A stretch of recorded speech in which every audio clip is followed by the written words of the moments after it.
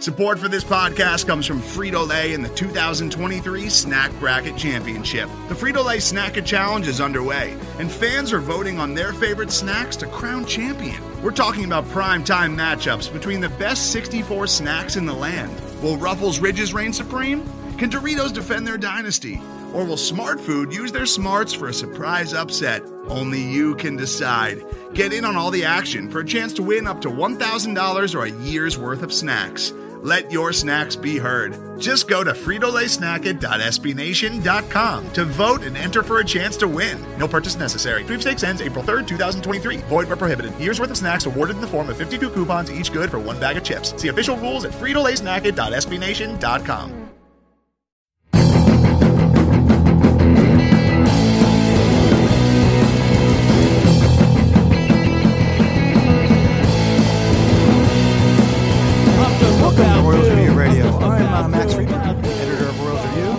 I'll talk to Clint Scholes of Royals Academy to discuss the farm system. But first, joining me as usual is Sean Newkirk. Sean, how are you doing tonight? Hey, Max. Doing just as well as we always are on our podcast. You know, it's not what's not to love during baseball season. Well, I think some of our fans may have transitioned to football season. We're trying to hold on to the few baseball fans we have left in the last few weeks. And you know, hey. There's a lot of reasons to tune in to see the Royals these last couple weeks. So, also joining us to talk about the Royals is Alex Duval of Royals Farm Report. Alex, how are you doing tonight?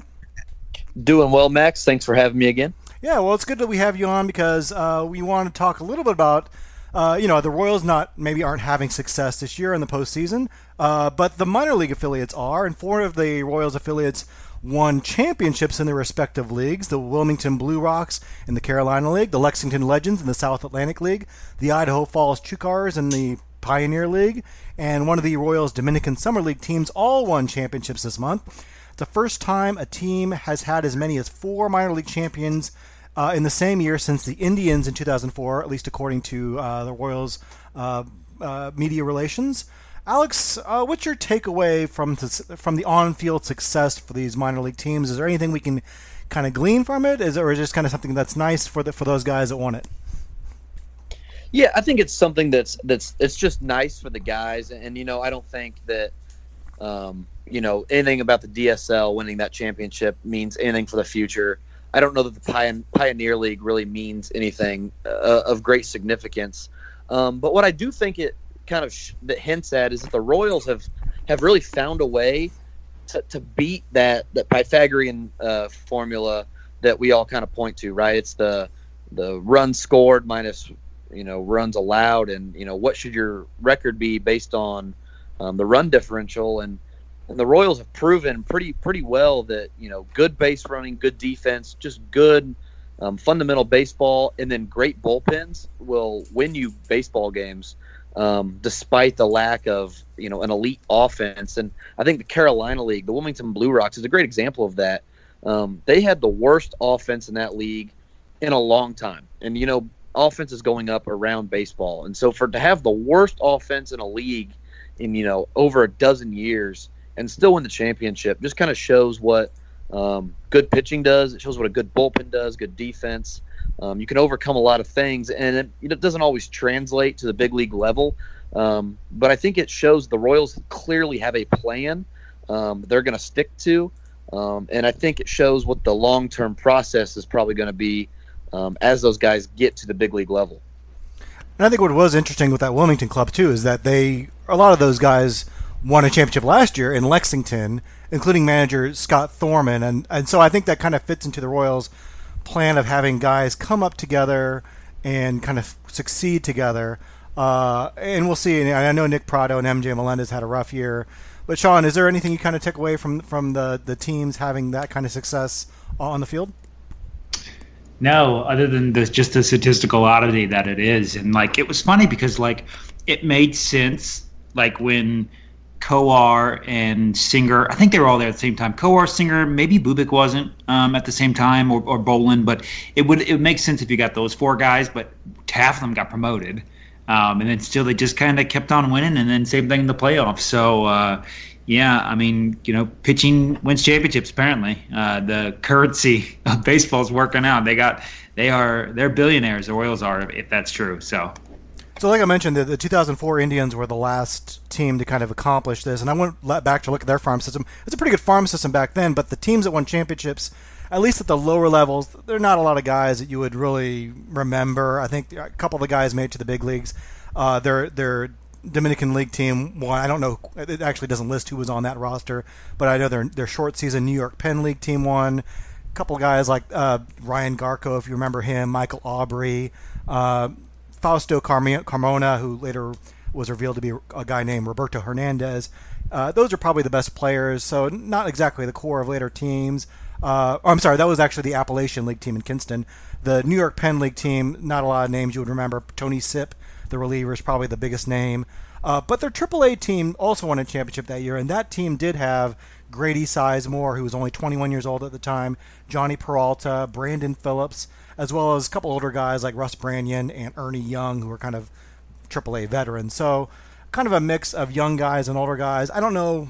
I think I tend to lean towards you, Sean. I think it probably doesn't mean. I think also, Alex, you're kind of saying the same thing. It's a nice thing for them to win, and I do think the Royals have a plan where they want these guys to kind of have some success together. But these are short. Minor league seasons are kind of odd anyway, in that like Lexington had a really good first half, and then they kind of weren't that great in the second half. Overall, they had a losing record this year.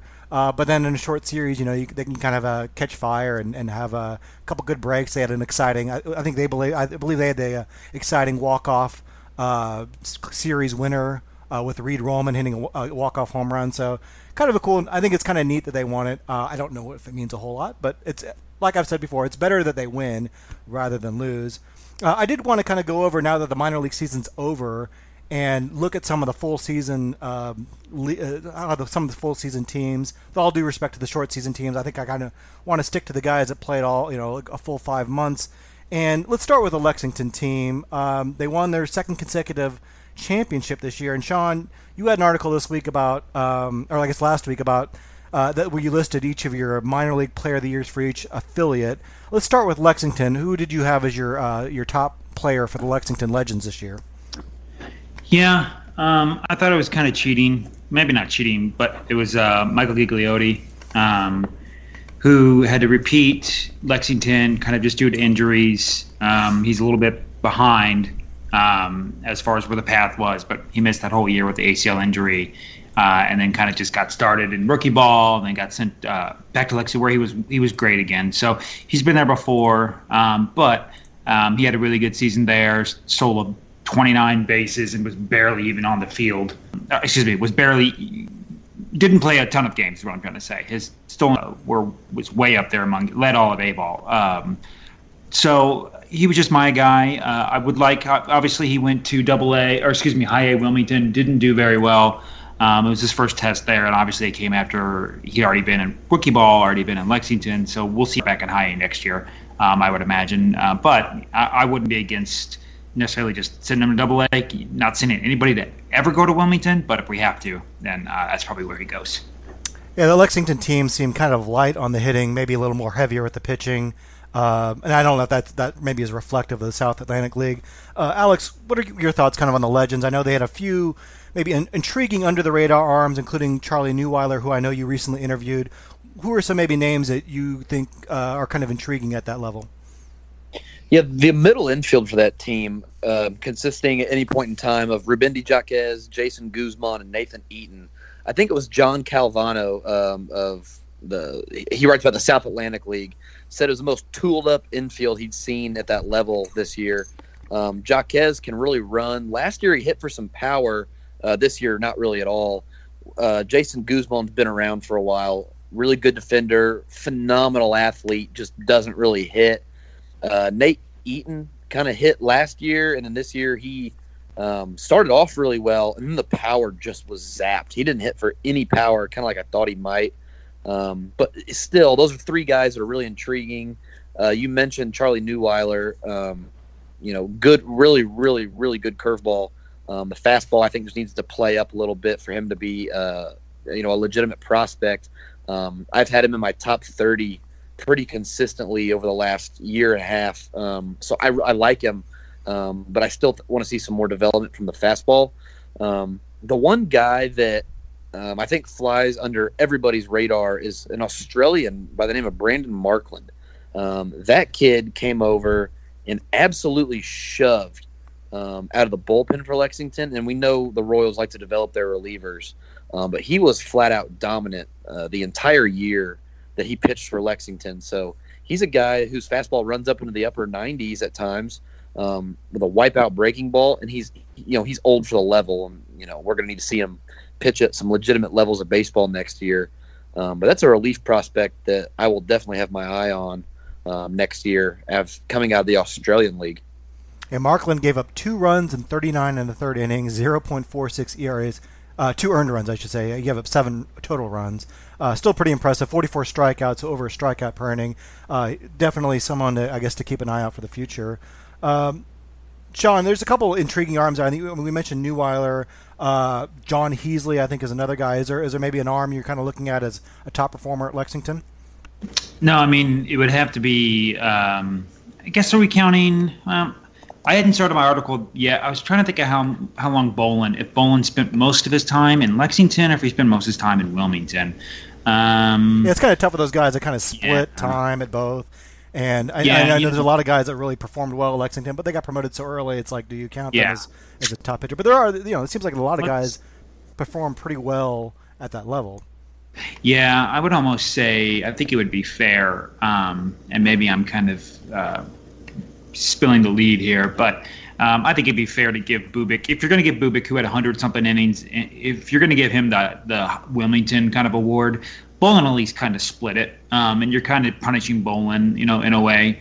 So no, I think he would be up there for the guys that did really well. Obviously, Chris Bubic did well. Evan Steele, it was kind of nice to see him back. It feels like we drafted him 5 years ago, but it's only been 2017, and because he missed all of 18. And so it's nice to see kind of him back on the field now, and he did fairly well. A little older for Lexington now, 22, but it was nice seeing him back. So there's a couple guys there, Zach Kay, Austin Cox, some guys that are at least interesting names. But I think it's between Bolin or Bubic as the two who maybe did the best there, and they just had crazy numbers overall. There's also another guy, Andre Nunez.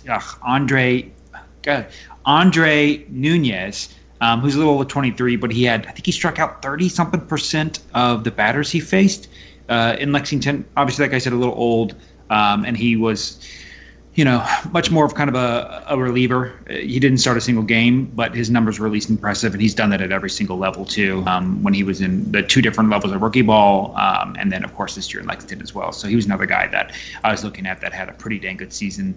Not much on the radar, total relief only prospect guy, but still kind of interesting to see someone strike out 30% of the batters and only walked.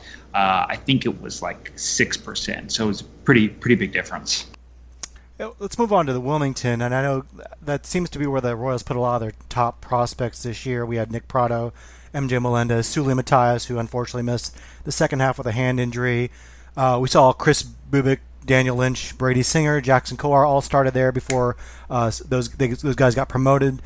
Sean, as far as top position player at Wilmington, you had Brewer Hicklin. Tell us a little about how Hicklin kind of overcame the tough hitting environment in Wilmington and became their top hitter. Yeah, he actually ended up he led all the Royals minor leagues in weighted runs created plus by a good bit. He was 131 WRC plus compared to Gigliotti, who was 119, and then Brett Phillips, who was kind of, obviously he's in the majors now, but he was at 112. So really, really big league there. It was nice to see Hicklin kind of back it up.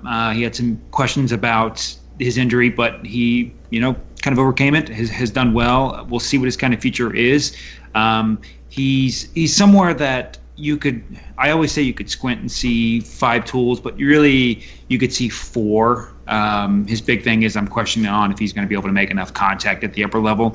But he could be a guy. He's one of those off the radar top 100 guys that he could get to Double-A, hit really well, and kind of force people's hand to put him either in the back half of the top 100 or really consider it. And then same thing where, you could see him dominate in Double-A and Triple-A, get called up, and end up being a 2-3 win player, kind of not necessarily out of nowhere, but enough that he's got a strong hitting background and the tools are at least somewhat there, and he's dominated it every single time. So he's a guy that, it's tough to put him down among the top 100 in the game, but he's a guy that wouldn't surprise me necessarily if 5 years from now he's a solid everyday major leaguer, just given his flexibility to play different positions, his power, he's got good speed, and you could live with if he could figure out a 25% strikeout rate. I think he could be an everyday kind of guy.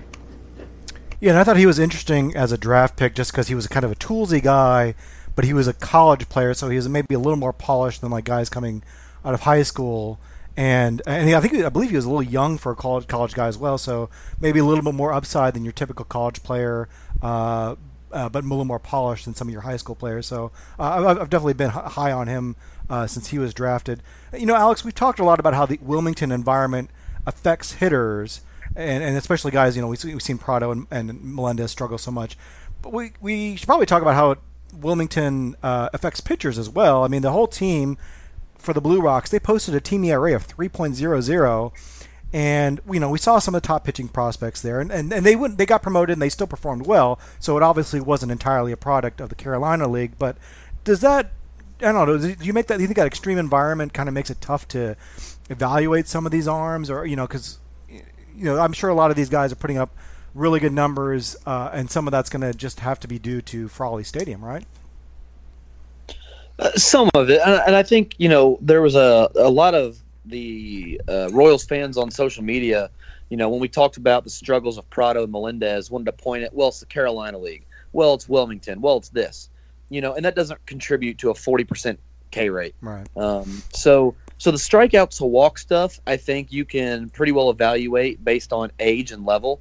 Like Chris Bubich is 21 and then playing an A-ball, but he was like the third or fourth youngest pitcher in that entire league all year. So, really the only thing, I think the biggest thing when you're evaluating pitchers in that league is their home run rate. And I think we've seen pretty well that every pitcher that the Royals have had, top prospects that go through there, they have a home run rate that is whatever it is in Lexington and low A ball. They get to high A and it goes way down. They get to Double-A and it goes right back to where it was. Mm-hmm. So I think it's, in terms of ERA, in terms of FIP, just because of their home run rate, you have to look at home run to fly ball rate, home runs per 9, whatever your preferred home run stat is. But we have to expect that's going to go up, right? Brady Singer's home runs per 9 was 0.16 while he was in Carolina. And then he goes to the Texas League and it goes back up to 0.79. Right, so it jumps, like half a home run per 9 innings, and I think that's just expected. But in terms of strikeouts, in terms of dominating your pitcher, you're dominating the hitters at that level. Those guys were right on par with the age for that level, and so I think we can take that away as being good things, and just we can't expect them to be that dominant at Double-A just because of the home run environment that they're playing in. Yeah, it'll be interesting to see how a lot of these guys transition to Double-A. We've seen some of these guys already transition, and they've performed pretty well. That's many people have said that's one of the biggest jumps in the minor leagues, and so we'll have to see how some of those guys respond.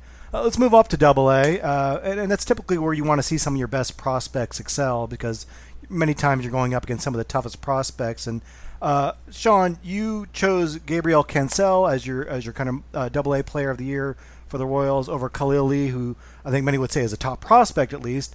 Cancel certainly had a fine season. He had 246, 308 on base, 427 slug with 18 home runs while playing second base. Khalil Lee had a 264 average, 363 on base, 372 slug with 53 steals. Didn't quite have the power that Cancel showed. What kind of gave you the edge to Cancel over Lee in your mind? Part of it is just kind of wanted to mix it up. I think everybody knows about Khalil Lee for the most part, but it was nice kind of highlighting a guy that maybe a lot of people don't know a lot about. He was, finished third in the Texas League in homers, second in doubles, sixth in RBIs, and then sixth in isolated slugging. So he hit for a bunch of power, as you can see. Didn't walk as much as Lee, didn't steal as many bases, but did still still steal 15. And so he and Lee were fairly close overall, like on a weighted runs created plus standpoint. And I kind of just gave him the nod just to kind of highlight someone other than Lee necessarily. And it could have gone either way. And I'm happy to, even maybe looking back, I should have just split it between the two, which is fine. But I just figured part of it would be like, okay, we can give it to a guy that maybe people don't know a lot about, that did very well, isn't that much older than Lee, and had pretty dang good season from the power numbers too. Alex, how do you kind of assess Khalil Lee's season this year? I know he's a guy that, is a former second-round pick, has been a high on a lot of prospect lists, so I think they're kind of counting on him. He seems to fit their profile, the kind of player they like, in that he can, is a speedy, good defensive outfielder. Is he kind of on track, do you think? Or where are some kind of strengths and weaknesses to his game right now after the season he had? Yeah, I tweeted out from the Royals Farm Report account a while back some guys that were his age. Clearly, he's 21 years old, right? And so he is, or maybe he just turned 22. He's technically in his age 21 season, right? If he's 22, he turned 22 after July 1st. So I think he's 22 now. Anyways, 21-year-old season. Guys at Double-A to have on-base percentages that are close to his, and his on-base percentage this year was .363. And the list of names that he's on there with is really, really good. I don't have that pulled up. I don't remember what that list was, but his is really, really good, and it's elite for his age. If you buy into minor league batted ball data, if you go over to RotoWire, they have some minor league batted ball data now. It's very subjective because they have guys that, video scouts that watch games, and then every batted ball they count as being hard hit, medium hit, or soft hit. So it's very subjective, but Khalil Lee's soft hit rate was really, really high. So he's not hitting the ball very hard, very consistently, but it's not that he's incapable. He can hit the ball really, really hard. He's capable of hitting some absolute moonshots when he gets a hold of it. It's just a matter of doing it with consistency and keeping the strikeout rate down. I know the Royals talked to him about, concerting an effort to hit the ball on the ground in an effort to cut down on the strikeout rates, and he did. I think his strikeout rate, I can pull it up. He only struck out 28% of the time as a 21-year-old at Double-A, which is lower than he struck out as a 19-year-old in low-A ball a couple years ago. So his strikeouts have actually come down, and he's doing pretty well in that regard, but he just doesn't hit the ball with much authority consistently enough. I think he's capable. I just don't know what's going to happen to the strikeouts if he starts swinging harder. But one thing is for sure, his on-base ability is absolutely wonderful. And, even if he doesn't hit for much power, a guy that can be in the 1 or 2 hole in your lineup, steal you 20 bases, and be on base at a 34-35% clip, playing good defense in the outfield, that'll play. That's a 2-3 win player that I think can slot into your lineup every day for a few years. Yeah, I think that anytime there's a player in the Royals farm system that has a pretty good on-base percentage or an excellent on-base percentage like Lee has, I think we at Royals Review get pretty excited because it seems kind of rare. I mean, it's not, you don't get a lot of guys that seem to show that kind of play discipline. So yeah, I'm pretty excited about Lee. I think he had a really solid season. The speed was really interesting to me because I knew he had good speed, but the 53 steals, I don't know if I expected him ever to have a kind of season like that, and we'll see if that translates to any higher levels. But that certainly makes him a very intriguing, top of the order kind of guy. Let's move up to Omaha. Tough season for the Storm Chasers. They went 59-80 this year, but Pacific Coast League was kind of a ridiculous league this year. Just they of course adopted the Major League Baseball ball this year. And the results were that the league-wide ERA was 5.49. The Salt Lake City Bees had a team ERA of 6.78. Just kind of a ridiculous league this year. Sean, you had your AAA Player of the Year as Brett Phillips, who, of course, now is with the Royals. He had 240, 378 on-base percentage, 505 slug with 18 home runs. What's kind of your position on the usefulness of AAA at this point? Is it, it's so difficult to evaluate these players. A lot of times it's kind of a just a place to put, guys that aren't good enough to play in the big leagues who are, you know, at the end of their career. Omaha actually had one of the younger teams in the Pacific Coast League, which is kind of interesting that the Royals actually had some kind of younger guys there. But is AAA almost like obsolete at this point? Yeah, I wouldn't use any stats from AAA for anybody under maybe 22, or excuse me, anybody over 22, maybe 23. But there's a point where if a guy's 20 and he's doing well in AAA, that stands out. Even with the new offensive environment in AAA, if he's posting at age 20, Dylan Carlson will say of the Cardinals if they call him up, and he might actually be in AAA at this point. When he gets called up and he does well at AAA, okay, that's something you're going to take a look at because he's only, I'm pulling up right now. He is 20, right, and he was in AAA, and in his 18 games he had a 161 WRC plus. So that's not something you can just dismiss as being kind of the environment. I mean, as a 20-year-old dominating fairly well, obviously he dominated in AA, then did pretty well in AAA in the small sample size. So that's something that kind of jumps out. But if you're talking about like a 23-year-old doing well in AAA, especially with, like I said, the new environment, you really don't get anything out of that numbers-wise.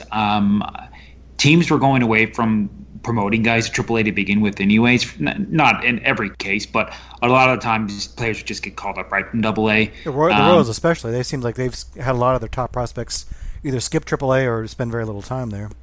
Yeah. So it's not that you can't get anything from that. I actually kind of like the idea of pitchers in AAA a little bit, in the sense that I think the one thing that disappears a lot in AA that doesn't necessarily exist is AAA is filled with kind of those pitchers who have had a ton. Let me start again. It's filled with pitchers who have been to the major leagues.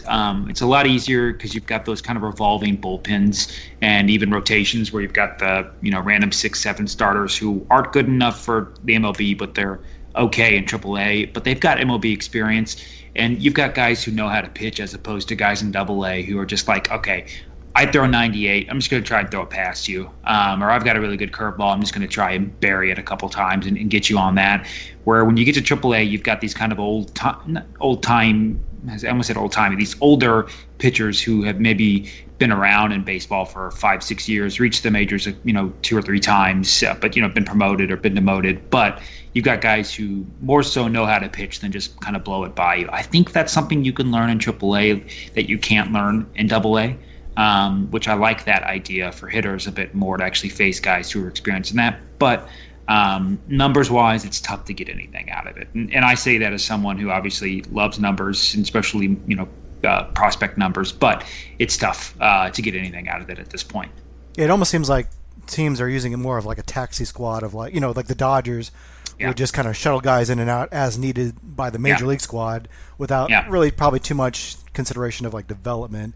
Alex, and the Astros have basically the Astros don't scout AAA anymore. They said, forget it. You don't get anything out of it. We're just going to use numbers only for AAA. So, I mean, I think that goes to show that AAA is kind of that, whatever that middle ground is between heaven and hell, purgatory, I think, in a bit. Yeah. Alex, do you have any thoughts on how AAA could be used? And is there anyone at AAA for the Royals that maybe is worth considering that we haven't considered yet? Not really. I think the one thing in AAA that you can get is when like guys like Richard Lovelady had dominant seasons out of the bullpen, like that really stands out, right? In a league where the average ERA, what'd you say it was earlier, 5.4? Yeah. Richard Lovelady goes out there and dominates the league. That stands out as being more impressive to me. So I don't really think you can get much out of it in terms of scouting the team.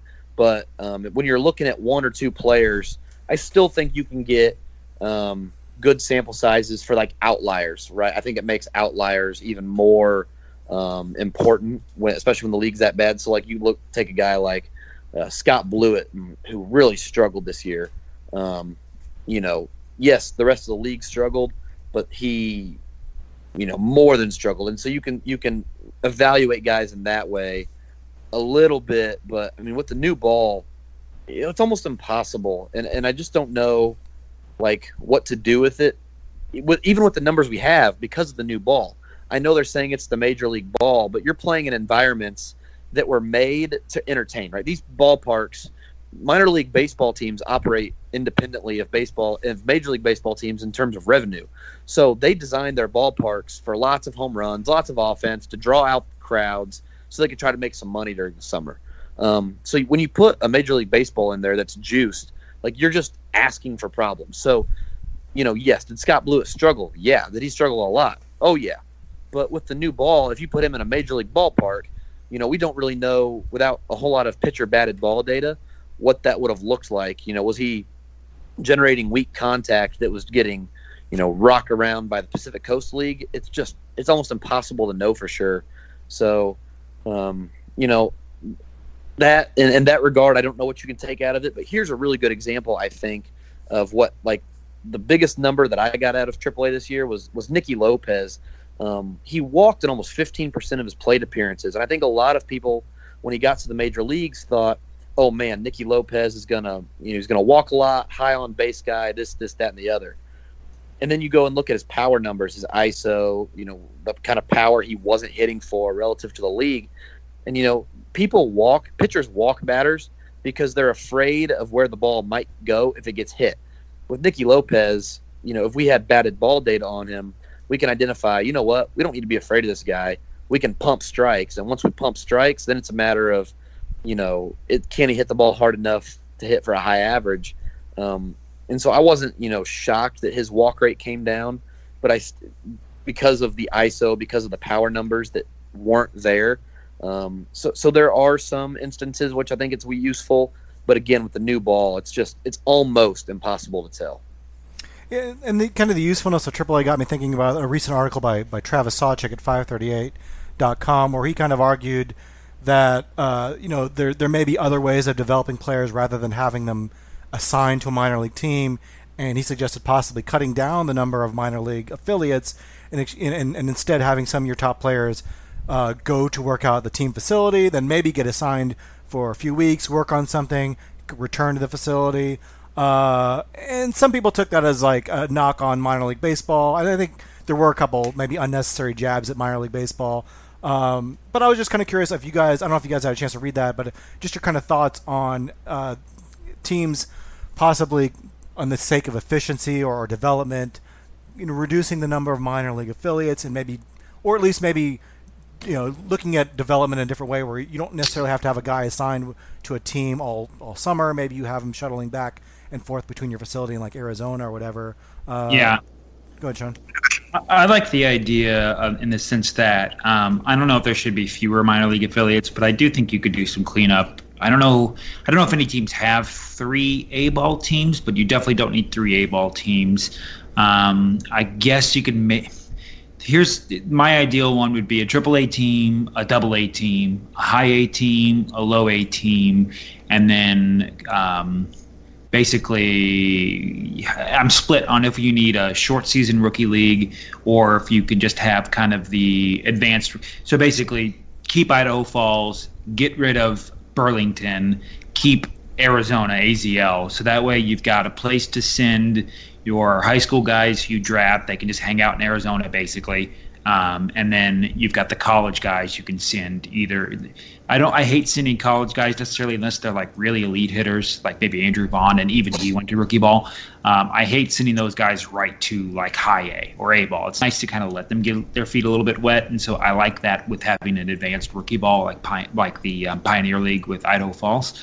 But then again, I would be a total proponent of having 4 different DSL, Dominican League team, a whole bunch of complex league teams. I mean, there's no reason you should be throwing as many resources as you can into minor league development. So I get it. I get it in that sense of like the quote where I think that article, they said something about like, it's basically just 3 guys. You've got, 50 players and 47 of them are basically just playing, so 3 guys can be seen, like 3 actual legit prospects. I don't know if I agree with that, but I do think there could be some cleanup. But then again, I mean, like I said, AAA, AA, high A, a low A of some sort, and then an advanced rookie and an AZL. That's still 6. I'm basically eliminating 1 or 2. So no, I don't think there's that much give or take.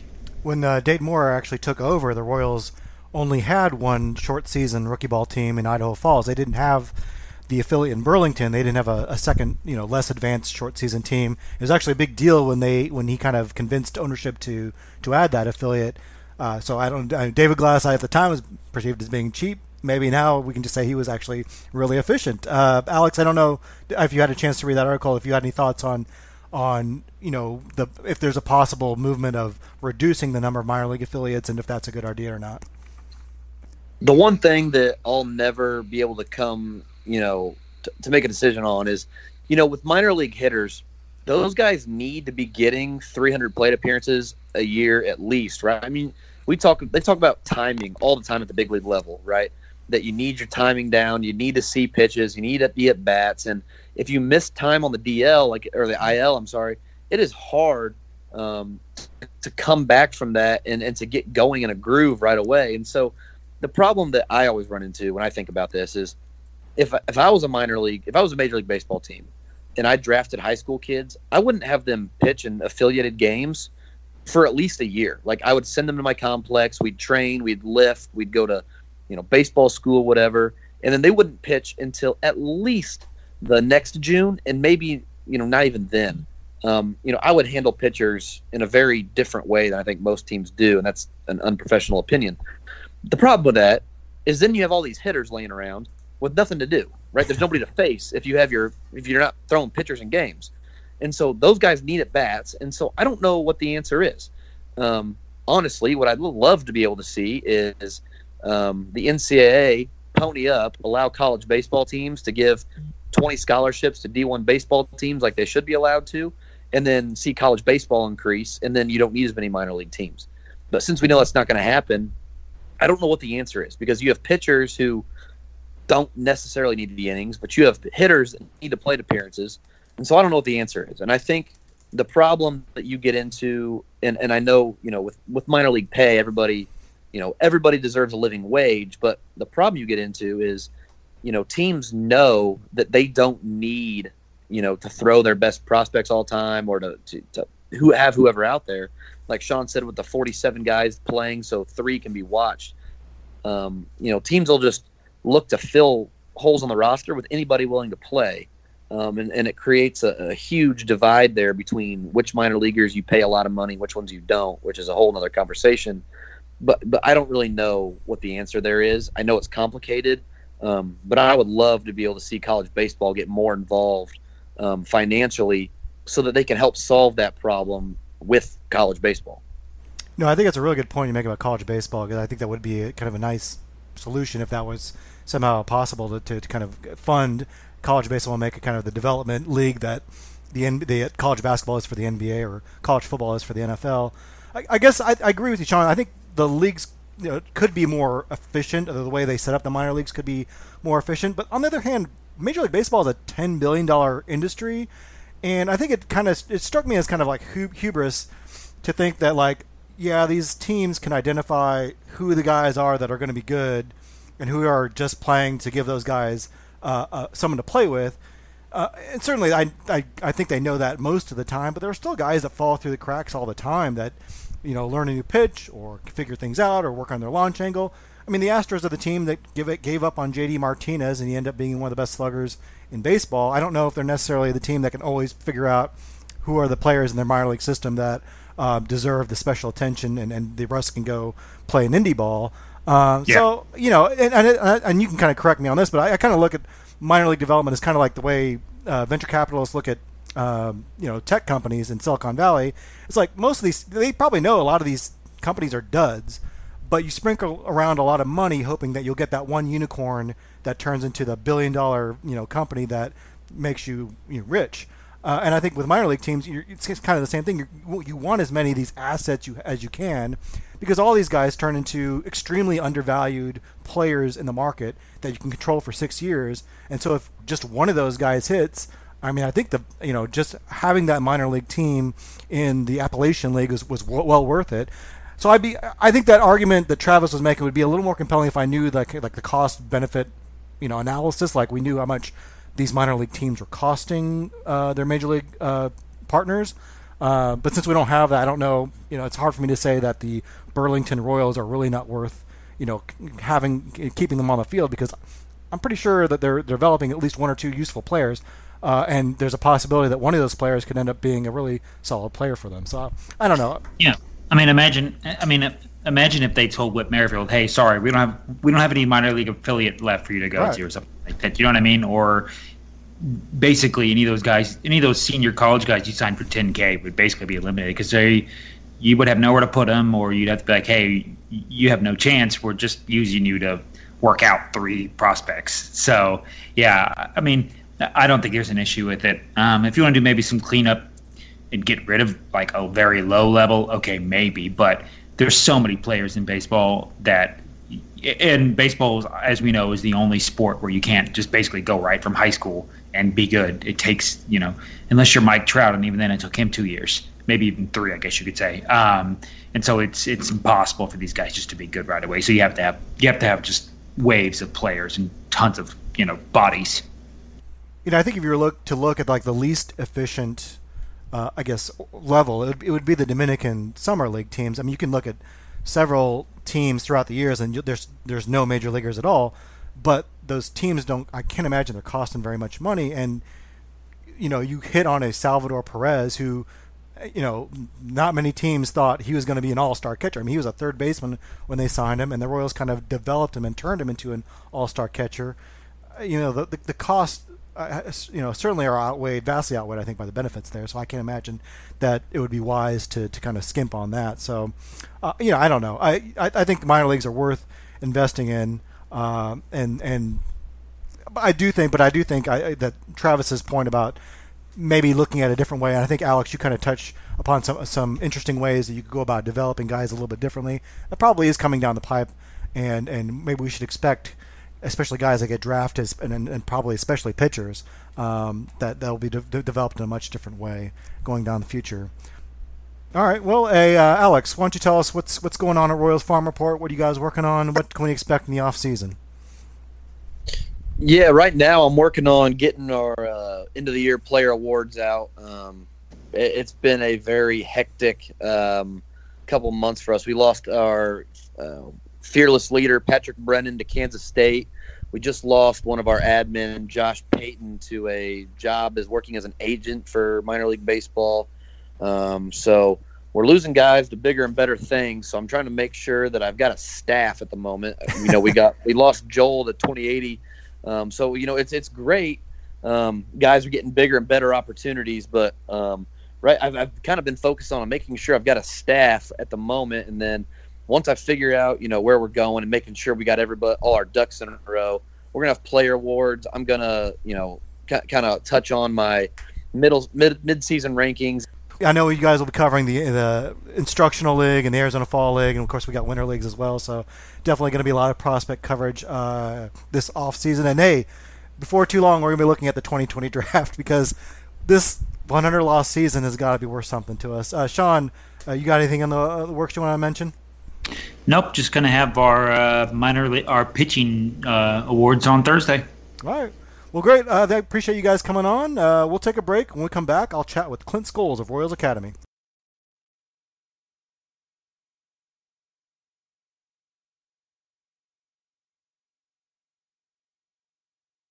Well, joining us now is Clint Scholes. Clint is the founder of Royals Academy, a source of detailed news on the Royals farm system, and a must-read for any diehard Royals fan who's interested in what's going on in the minor leagues. Royals Academy is available at Patreon for $4 per month. Clint, thanks so much for joining us. No problem, man. Thank you. Well, the Royals farm system, I think, has been much maligned the last couple of years, but it seems like they're making a lot of progress, especially this year, particularly due to last year's draft class. What's kind of your assessment of where this farm system is overall right now? What are kind of its strengths and weaknesses, and what do they need to do to kind of get into that upper echelon of farm systems where they need to be to kind of churn out a solid, sustainable winner? Well, I think my view, and probably most people's view, is that the farm system kind of rides with the pitching right now.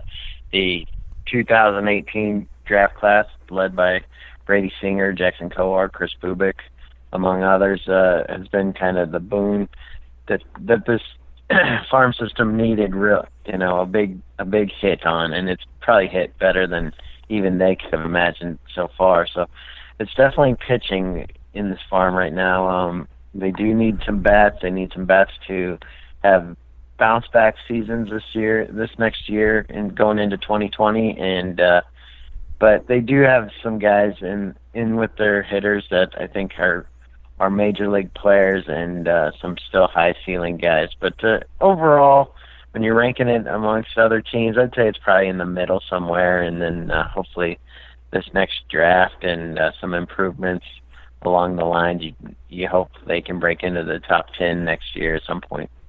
Yeah, I think you're right about you're kind of relying on the pitching so far, and I think you have to be, as a Royals fan, really optimistic about the future, just because of the season that some of those 2018 draft class pitchers had: Jackson Kowar, Brady Singer, Chris Bubic, Daniel Lynch as well. What are you kind of looking for out of them next year? I think we'll probably expect to see most of them, if not all of them, at Double-A at some point next year. Is there a chance we could see some of them in the big league level, and what do they kind of need to work on to make that jump to the big leagues? I think Brady and Jackson have a really good chance to maybe even break, I wouldn't say break with the club, but be a starter, a fifth starter around after the April 10th spot. I think that's when the Royals will need a fifth starter, and then that's kind of about the same amount of time that when the worrying about service time kind of issues start to float away, because you're going to shut them down at the end of the season anyway.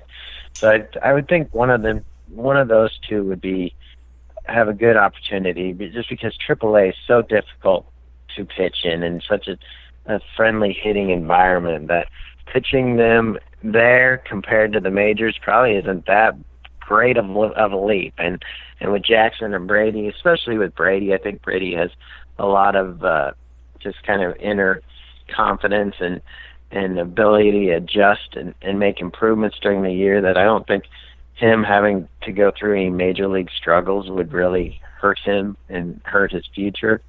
And so those guys, I think you'll see them either in Omaha at the start of the year, because it is winter and the ball shouldn't fly quite as far, and or on the major league roster, soon after, if they succeed fairly quickly. And then the rest of the guys, I think the Wilmington group, you're probably looking at them all going to Double-A to start the year. Bubic, Bolin, Austin Cox, Rito Lugo, you could probably toss in there as well.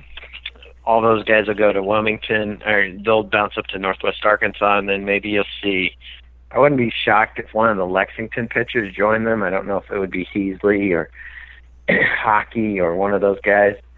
If they skipped over Wilmington, if their talent, showing up in the spring, and otherwise you could get a pretty good Wilmington group once again, with Carlos Hernandez, Del Rosario, and some others going to Wilmington next year. Well, speaking of Wilmington, they did win another championship they won a championship this year, and there's a lot of the same guys that won a championship last year with Lexington in the South Atlantic League. Really impressive. I think it's good to see these guys have some success on the field, but we also know that some of the hitters, and I think the Royals are kind of counting on, Nick Prado, MJ Melendez, Suli Matias, who missed the second half with a hand injury. Very difficult seasons for them. Obviously, Wilmington is a tough place to hit, but what do you kind of see as the adjustments those three need to make going forward? They got to make just contact adjustments. Wilmington is tough to hit, but then when you're striking out at a 30 to 40% clip, then you're just adding on to it. So they've just got to make better contact. With Suli, he just swung through, and a little bit with Prado too.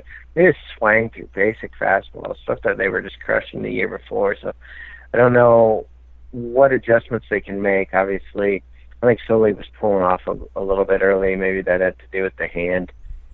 Prado, he's a better hitter than that. And but I think the talent there is Melendez, Isbell, Matias to a point. He's got a lot of tools. I'm still unsure about Prado. I think there's some worry there. I think we've seen hitters, pretty much all hitters, struggle there.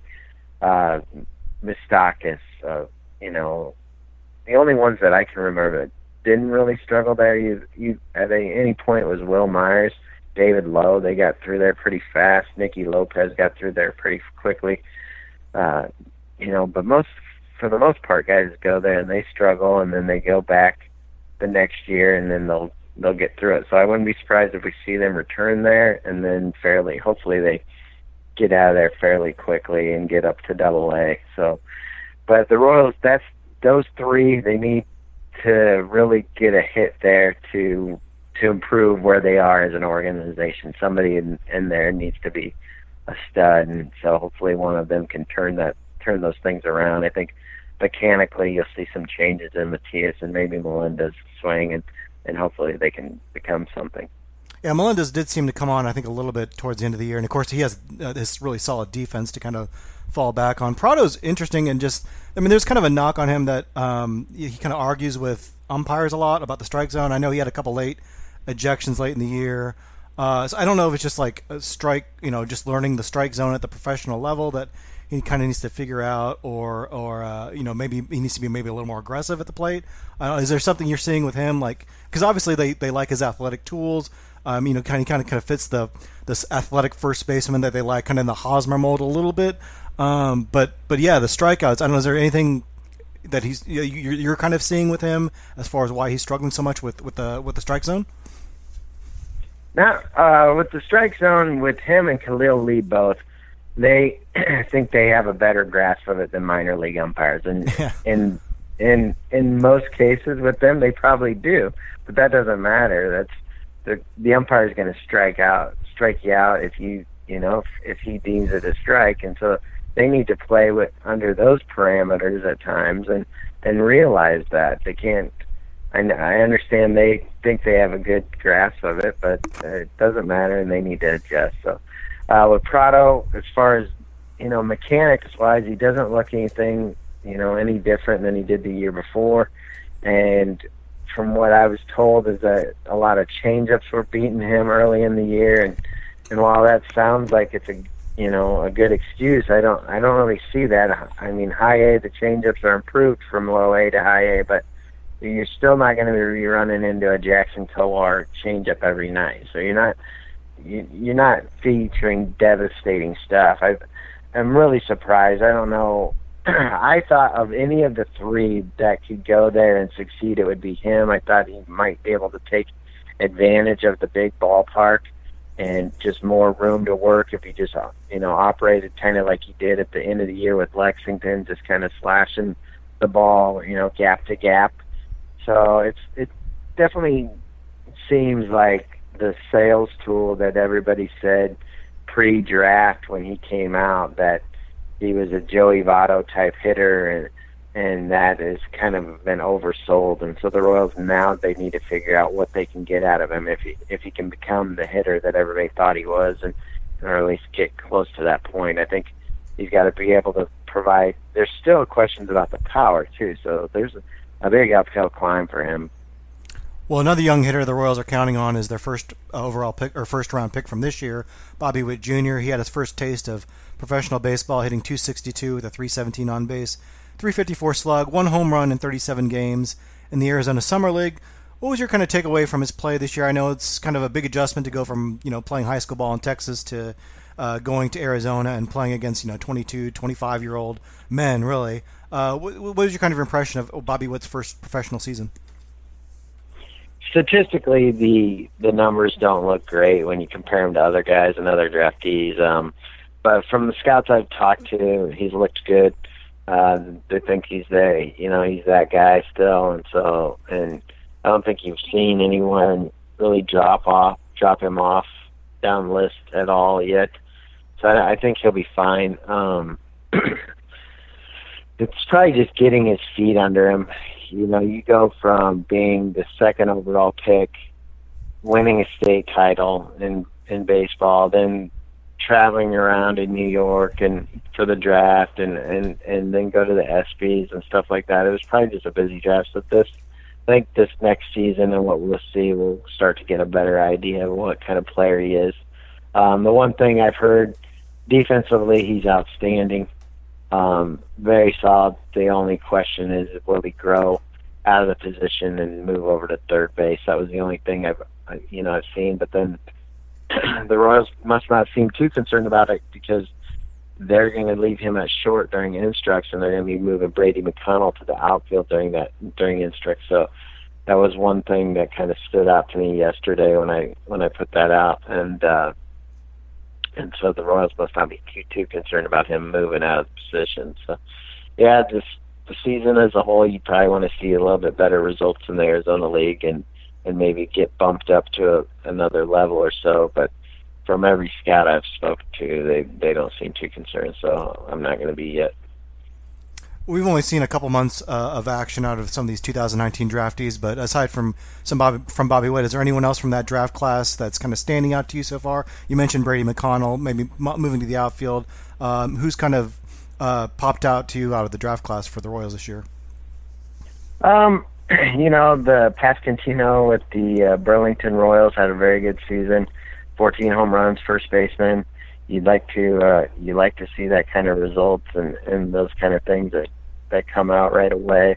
I think Alec Marsh, did pretty well in Idaho Falls. That's a tough pitching environment to pitch in, and so he kind of stood out there.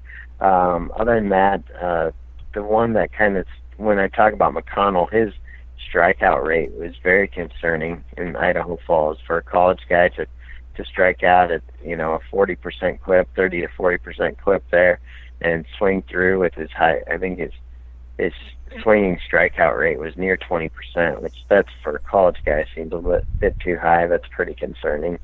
Other than that, I think the pitchers all did pretty well. The guys that went out and pitched, but to the point they're probably pitching below a level where they need to be. So next year is kind of where we'll start to evaluate most of the draftees.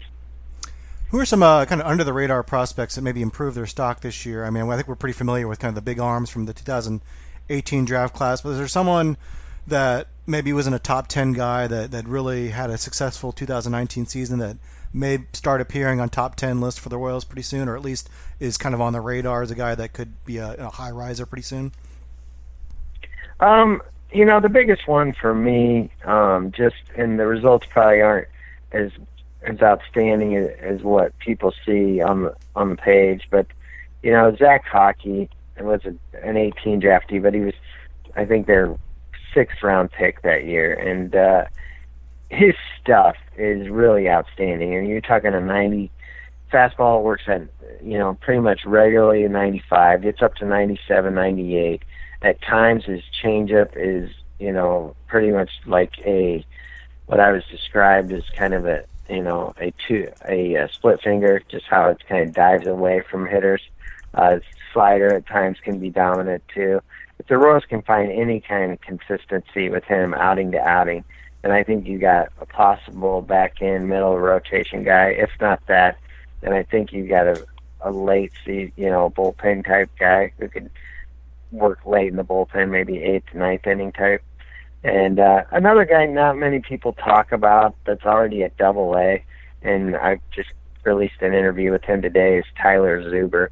It's a guy with 95, 96 pretty regularly, works out of the bullpen, diving late slider out of the same slot, good, decent curveball. This is a guy who probably next year can really challenge and see be in the big leagues and help out a very struggling bullpen. So that's a guy that Royals fans could probably see a quick return on, probably see him in spring training. He's going to be playing winter ball this year. So those are a couple names I'd probably put on the list. Another guy I like is down in Lexington's Ruben D. Jaquez. He just has a decent feel for hit and a little bit of pop, can play some second base. It'll be interesting to watch his progression up the ladder and see how he handles Wilmington next year, which I imagine that's where he'll arrive and see. I think you're probably looking at maybe a Callaspo type player in him maybe here in a couple years, and if he can get through Wilmington and get up to the upper levels and handle everything, a guy who has decent athleticism, can run a little bit, but has a pretty decent hit tool as he ages and gets a little bit older. So he's a player to watch. Yeah, I was talking with Alex Duvall at Royals Farm Report, and he really liked Jaquez as well. hockey's really interesting to me, and just he's a guy that I think really is a good testament to scouting and development, because he's a guy that you look at the numbers at University of Kentucky, and he was just really awful his last year there. But he obviously had the fastball and some pretty good stuff they could work with. So if they can get anything out of him, I think that would be pretty impressive and a good feather in the cap of their minor league development. Let's talk about your newsletter a little bit. I think it's a really great deep dive into the farm system. And I feel like I always learn a little bit something new about prospects that I didn't know before. Like, for example, this week you reported about a kid the Royals signed out of the Czech Republic, which I didn't even know there was baseball being played in the Czech Republic. And you have some really great updates on like under the radar players, especially guys in the Dominican Summer League, guys that are international free agents. Tell us a little bit about Royals Academy and what I think people can expect to find when they sign up for it on Patreon. Yeah, that's. It's been with the website at my regular Royals Academy site and just putting on there. I try to give a little bit of things every day, but then with the Patreon, I'm trying to give a little bit deeper dive into stuff that you might not hear about, might not see, or things that I'm talking about with people around the industry.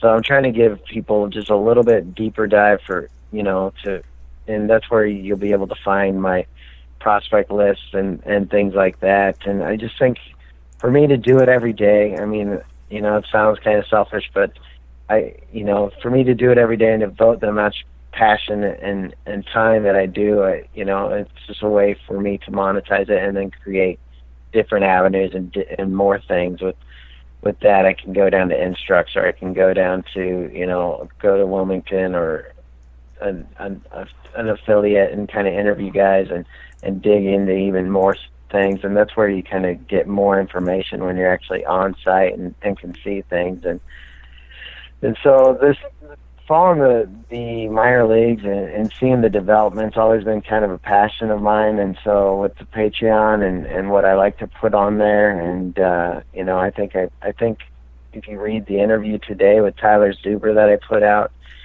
you'll learn a little more things. And the community on Twitter with the Royals community, I think we're pretty well informed, but there's a lot of things that people just don't, a lot of, things that people discuss that just aren't true that I've talked about with the front office staff. And, I think they get a lot of, you're kind of seeing it being written about this year that they are into analytics and technology and into that stuff more than what I think the Royals community thought going before, especially with the rumors and the innuendos in the past. So it's that's what I'm trying to give on Patreon, is to give a little bit behind the scenes kind of view and give everybody an idea of what I'm hearing and what I'm seeing. And so, subscribing, it is $4 a month, but you can contribute as little as $1 a month. It doesn't have to be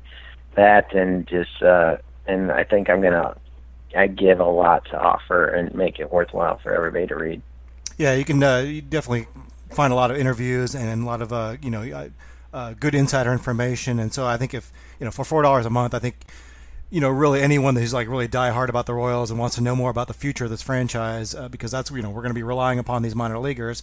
I think it's definitely worth the investment. And what's really great is you get every morning you get like an email that kind of gives you an update on what was posted yesterday. So definitely look for that. It's on patreon.com/Royals Academy.